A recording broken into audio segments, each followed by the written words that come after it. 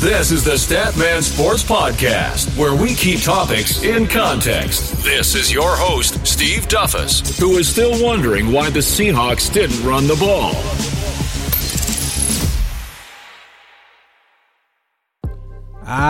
It's a beautiful day to talk sports, baby. Welcome to episode number 9 of the StatMan Sports Podcast. This is your host, Steve Duffus.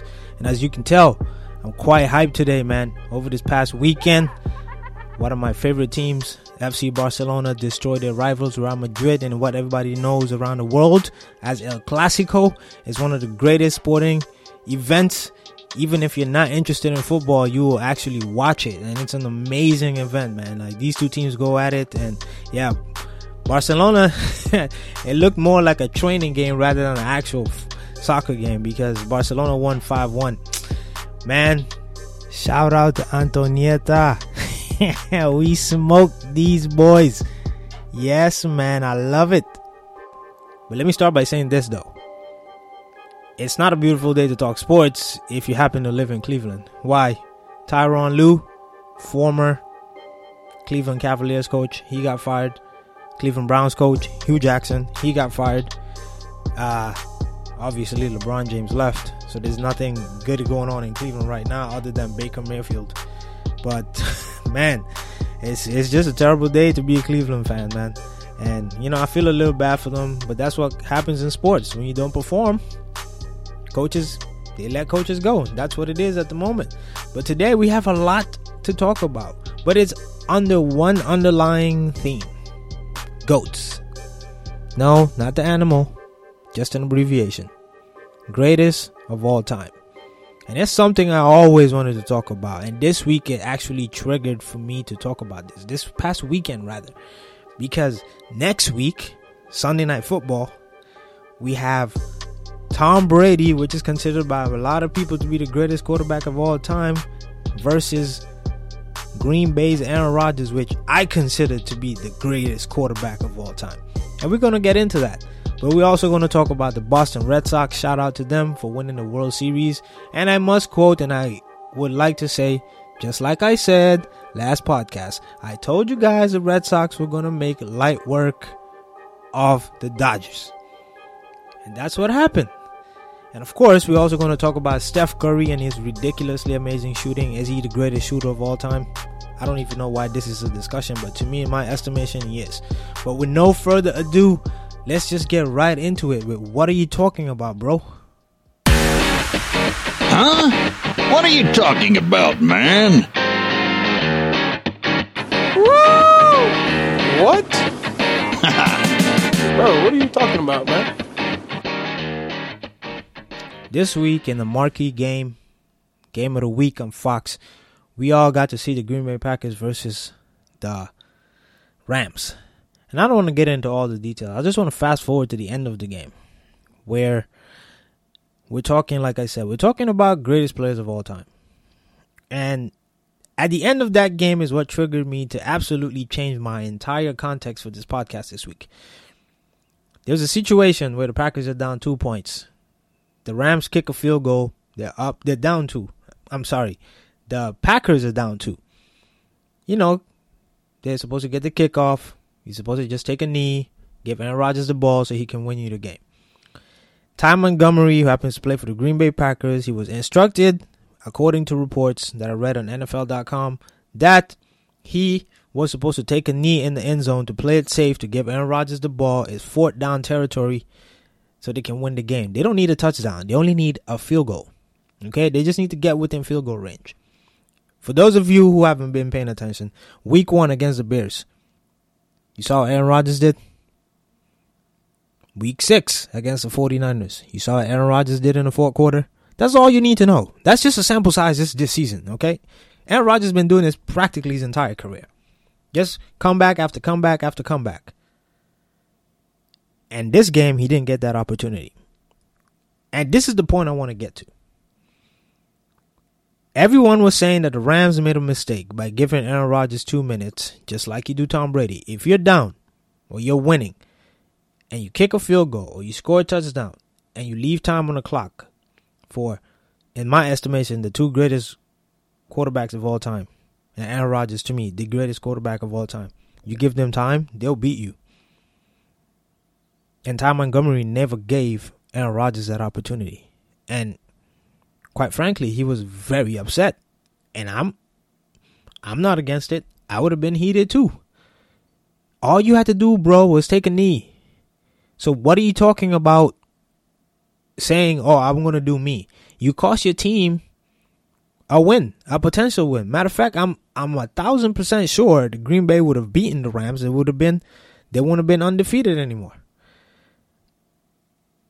Now, with all that said, why do I think Aaron Rodgers is the greatest quarterback of all time? And let me preface this also.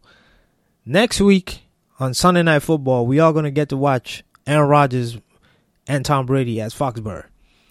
And then for a night, we'll settle the debate as to who's the greatest of all time. But of course, one game doesn't settle anything. Yes, a lot of people say, well, Aaron Rodgers only has one Super Bowl. He only been to one Super Bowl. And Tom Brady has 5 Super Bowls. So that should just end the debate. Okay, Bill Russell has 11 championships. He has 5 more than Michael Jordan. But nobody says he's the greatest of all time. So what's your point? And I'm just saying all that for all you people who are going to be in my Instagram or my Twitter account.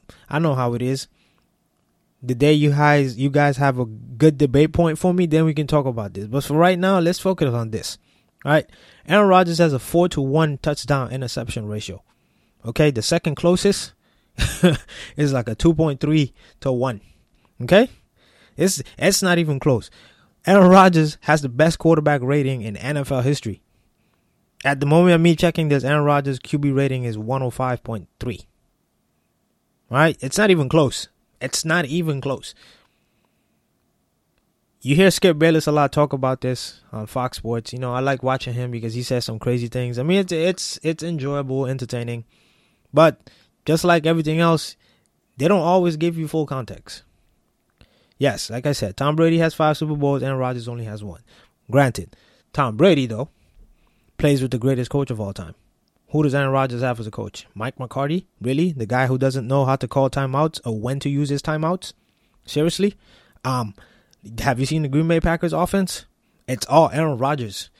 They have no diversity in their offense. Compare them to the Rams offense. You see how the Rams move around, motion, they run the ball. Even when they're not running the ball well, they still run the ball. They play the play action. They do all that. Green Bay's offense is predictable. You think New England's Patriots offense is predictable? Okay, some of you might say, well, Aaron Rodgers never played. I mean, not Aaron Rodgers. Tom Brady never played with a great wide receiver for his whole career. You're right. I'll give you that. The one season where he had a Hall of Fame caliber wide receiver in 2007, Randy Moss, and he had Wes Welker in the slot. Tom Brady broke almost all the passing records. But it still remains the point that he was still playing with Bill Belichick, one of the greatest defensive minds the NFL's I've ever seen. Who does Aaron Rodgers have as the defensive coordinator? Dom Capers? Really? Tom Brady won 5 Super Bowls. He's been in the league, what now? Almost going on 20 years. Okay? Tom Brady has had a top 10 defense, even top 5 defense, 6 times in his career. Last time I checked. Aaron Rodgers had a top 10 defense 1 time in his career going to the playoffs. And the 1 time he had a top 10 defense, he won the Super Bowl. I want to hear anybody dispute that. Okay? You guys want to talk about this whole, because you win a bunch of championships, that's it? That's all that counts? Okay, it's just like the same debate where everyone says, Michael Jordan is not the greatest playoff performer anymore because LeBron James passed him in total points. Sure, he passed him in total points because he played like 100 and whatever games more than Michael Jordan. And matter of fact, Michael Jordan played in playoff series where the first round was 5 games. LeBron James has played in playoff series his entire career where first rounds was 7 games. So he had the opportunity to play more games. But we're not going to go there. Let's just stick to Aaron Rodgers and Tom Brady. All right. Everyone talks about how Aaron Rodgers' playoff record is so amazingly bad. It's 5-6. Did you guys know? Again, context. Did you guys know that every playoff game that Aaron Rodgers had played in, he almost left the field all the time except for one with the lead, and his defense gave up the W, and Aaron Rodgers never saw the field again? Again, so when we make these comparisons about championships, we have to be very, very clear. And every sport is different. In basketball, players have more of an outcome on a game than in football. In football, you're very dependent on your defense. Also, your defense dependent on your offense. The same I can say with this example. You guys remember the 2014 Seattle Seahawks at the goal line? They had a yard to go with 30-something seconds, or 35, 36 seconds. One timeout. They had the best running back in football, Marshawn Lynch, who just dragged the entire Patriots team for a 6-yard run the play before. And the Seahawks passed the ball. You think if the Seahawks ran the ball, Tom Brady would have had a Super Bowl in 2014? Huh? Just think about that. He wasn't even on the field to affect the game. But yeah, sure. All we hear is, Tom Brady had like 120-some yards against the Legion of Boom and 2 touchdowns. Okay. But it was all up to the Seahawks to win the game. Tom Brady didn't do anything those last 2 minutes. So this whole idea that because you have a bunch of championships means you're better than the other player is nonsensical. Sure, you have a better outcome on games. You can impact games more. It's like me saying, well, Robert Horry has a better impact than Michael Jordan, and Robert Horry has 7 championships. Michael Jordan only has 6, so therefore Robert Horry is better than Michael Jordan. That makes no sense whatsoever. Aaron Rodgers passes the ball better than Tom Brady. He's a better passer. He's a better runner. He's physically more gifted than Aaron Rodgers. He can stay in the pocket and throw. Aaron Rodgers on one leg is better than Tom Brady on 2 legs. So this whole idea, again, for the time I'm mentioning this, not because he has more Super Bowls means he's better. Look at the entire context. Look at the teams he's played on. Look at what he has to deal with. Look at the teams he has to go through. All right? And then we can have this debate again. That don't make any sense. So in this week's edition of the I'm Confused segment, right? If you've been watching the Sunday Night Football, just like most of us have been watching between the Saints and the Vikings, we saw during the commercial break that they played a video that featured the great Michael Jordan. And he was talking about Tom Brady and Aaron Rodgers for the preview of next week's Sunday night game between the Packers and the Patriots, right? And LeBron James later that night tweeted on the video and said, "Oh, my bad. I thought y'all were talking about..." He was like, "Oh, never mind." We all know what LeBron was insinuating. The debate between him and Michael and who's the greatest of all time. I already told you guys from the beginning. That's what we're going to talk about. And I was triggered about that too. Because this is one of those where, in my estimation, at least with the Tom Brady and Aaron Rodgers, you can definitively say, yes, maybe to most people Tom Brady is the greatest based on a lot of different criteria other than mine, obviously. But when it comes to this LeBron James and Michael Jordan, I don't even think it's even close. All right? And again, people talk about this and they have no context. They only mention stats that's favorable to them. All right? Let me just put this out there for some of you fans, newer fans of basketball. And of course, I know the old heads are listening as well. And they know exactly what I'm going to talk about. Listen here, man. Michael Jordan is considered the greatest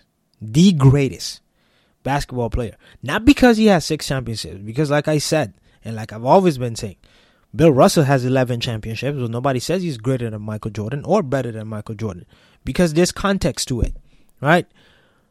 Michael Jordan is the greatest ever because when it mattered most, he never underperformed. Literally, never underperformed.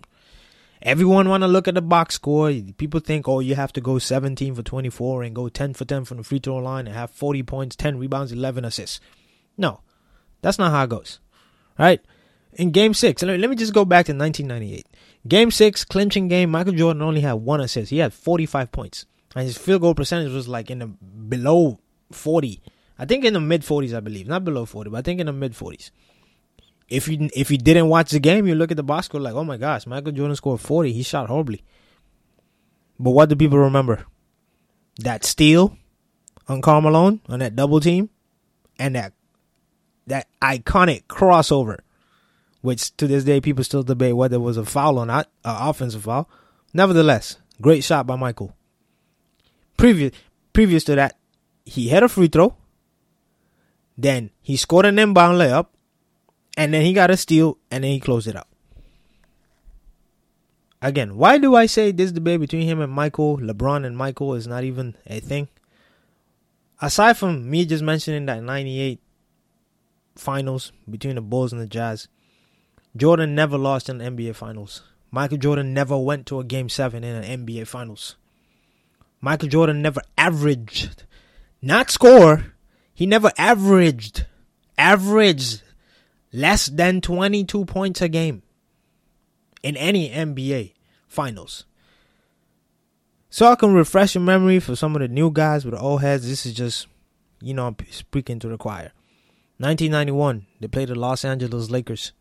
Michael Jordan won that series with a home court advantage 4-1.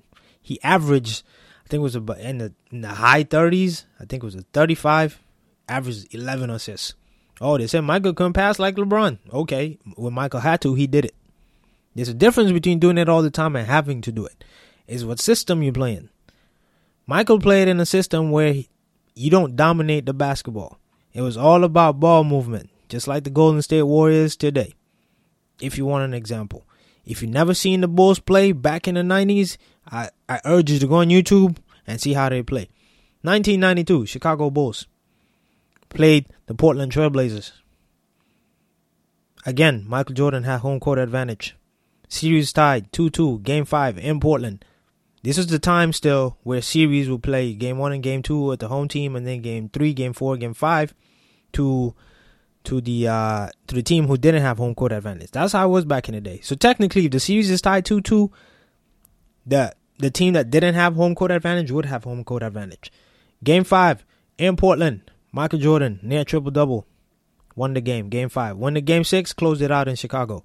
1993, MVP Charles Barkley, Darren Marley, one of the greatest shooters of all time. The Phoenix Suns had home court advantage. All right?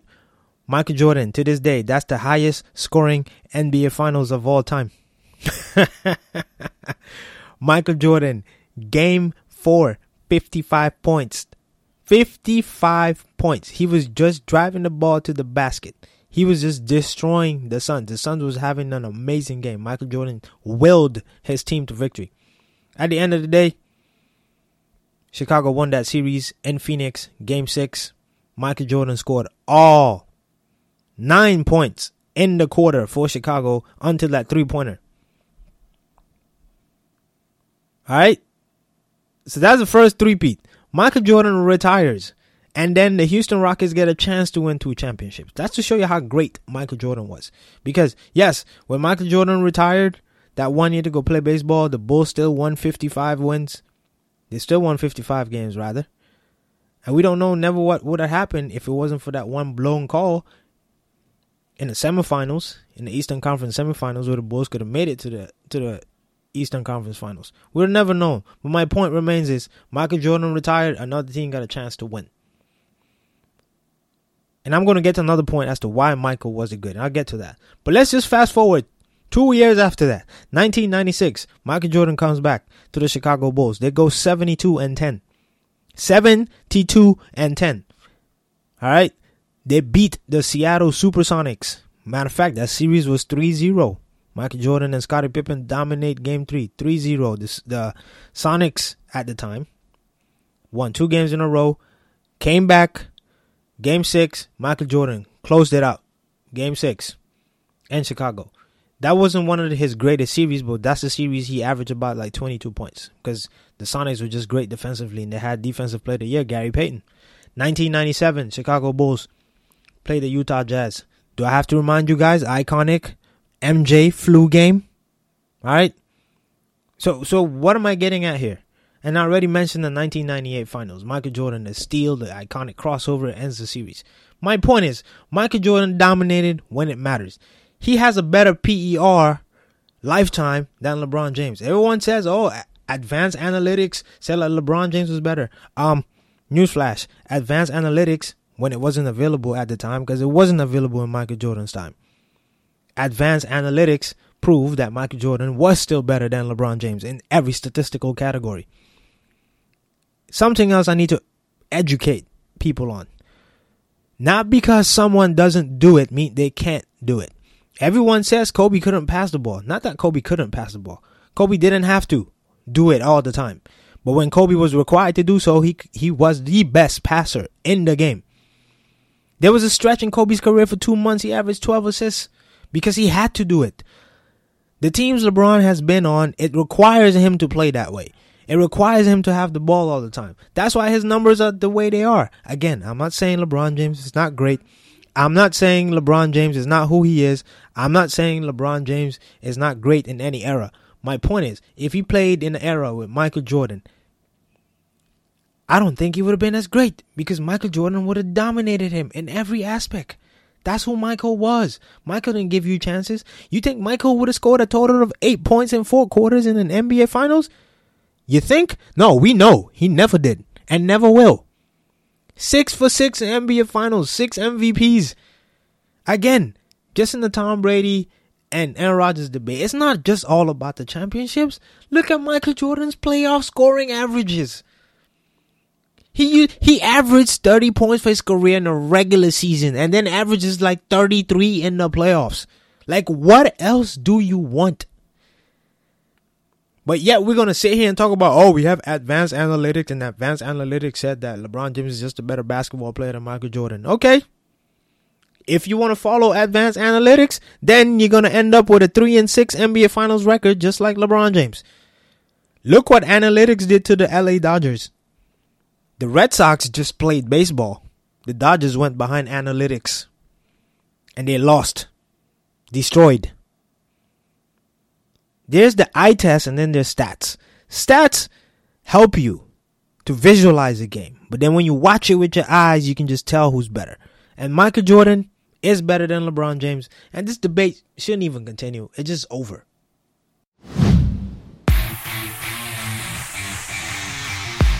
Here's By the Numbers. This is your stats of the day. In this week's edition of Stat of the Day, the number is 6. You guys remember a couple episodes ago, I talked about teams in the Major League Baseball that won 100 games and how many of them have won the World Series? Well, let's start by saying this. Congratulations again to the Boston Red Sox for winning their 9th overall World Series championship. 97 teams in MLB history have won 100 plus games, and only 35 of them have won the World Series to this point. And the number 6, you just got to add the Boston Red Sox. And you wonder why 6 if 35 won? Well, I started counting from 1985 when I was born. Since 1985 when I was born, only 5 teams that won 100 games have won the World Series. And now the Boston Red Sox add to that number. Hey, I got to give props where props is due. They won against the odds. Again, statistics tell a story. And statistics give you an overall foundation for you to understand what's going on. But it doesn't give you the full context. Everyone that saw that World Series just knew the Red Sox was just head and shoulders above the LA Dodgers. The LA Dodgers, gave them a run here and there. But there was no real threat to the Red Sox. The Red Sox offense was just one of the greatest offenses in MLB history according to statistics. I mean, they won a total of 118 games. This Red Sox team is considered the greatest Red Sox team of all time. And statistically, it's proven. I mean, their hitters 1 through 9 are just amazing. The Yankees, who bat very well too, they couldn't keep up with them. they just couldn't keep up with them. And it was the Astros, who won 100 and how was it? 104, 105 games. They couldn't keep up with the Red Sox. The Red Sox destroyed them as well. You just knew coming into this World Series, it was just a matter of, okay, is this going to be a sweep or is this going to be a 5 or 6 game series? And I was right. The Red Sox handled their business. And once again, congratulations to the Red Sox on an amazing season. Congratulations to all their players for putting out this output for your team. Enjoy your championship. And let's see what you do again next year. Keep it in context, Billy. Tell the whole story. Yeah, man. So earlier we talked about this whole debate between MJ and LeBron, and we talked about Tom Brady and Aaron Rodgers. This part of the keeping it in context, man, I just want folks to understand what is really going on in the NBA right now. The first 2 weeks of the season is very early, but one thing is very clear and has been clear for the past 3-4 years, that Stephen Curry is on a mission, and Stephen Curry, just like every other great player, sets himself above and beyond everyone else. With that, I'm saying is that Stephen Curry has proven in his first 2 weeks that he's the greatest shooter the NBA, the basketball world, has ever seen. Now, people might say, a shooter is a person that catches the ball and just shoots. You know, he doesn't need help. Well, actually, no. If you see in NBA history, most of the great shooters, they all would need help. Help meaning they need to get a screen set for them. They couldn't necessarily take everyone off the dribble. Steve Kerr is one of the greatest shooters ever, but he couldn't take anybody off the dribble. Ray Allen, he's, I would say, top 5 shooter of all time, along with Reggie Miller, Stephen Curry, Klay Thompson. But 2 guys in that list, they separate themselves, which is Klay Thompson and Steph Curry. But Steph Curry above and beyond everyone, including his teammate Klay Thompson. Klay Thompson might be a more pure, he has probably a more pure stroke, but Stephen Curry just has the smoothest, most lethal weapon in basketball, man, ever.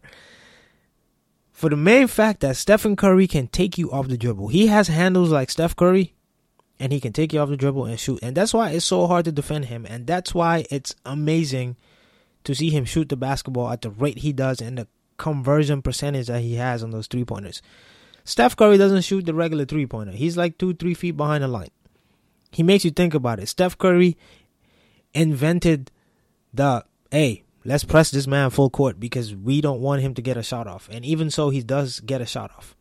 And that's what makes Steph Curry the greatest shooter ever, in my estimation. Because he has that ability to take you off the dribble. As a defender, you don't know when he's just going to pull up.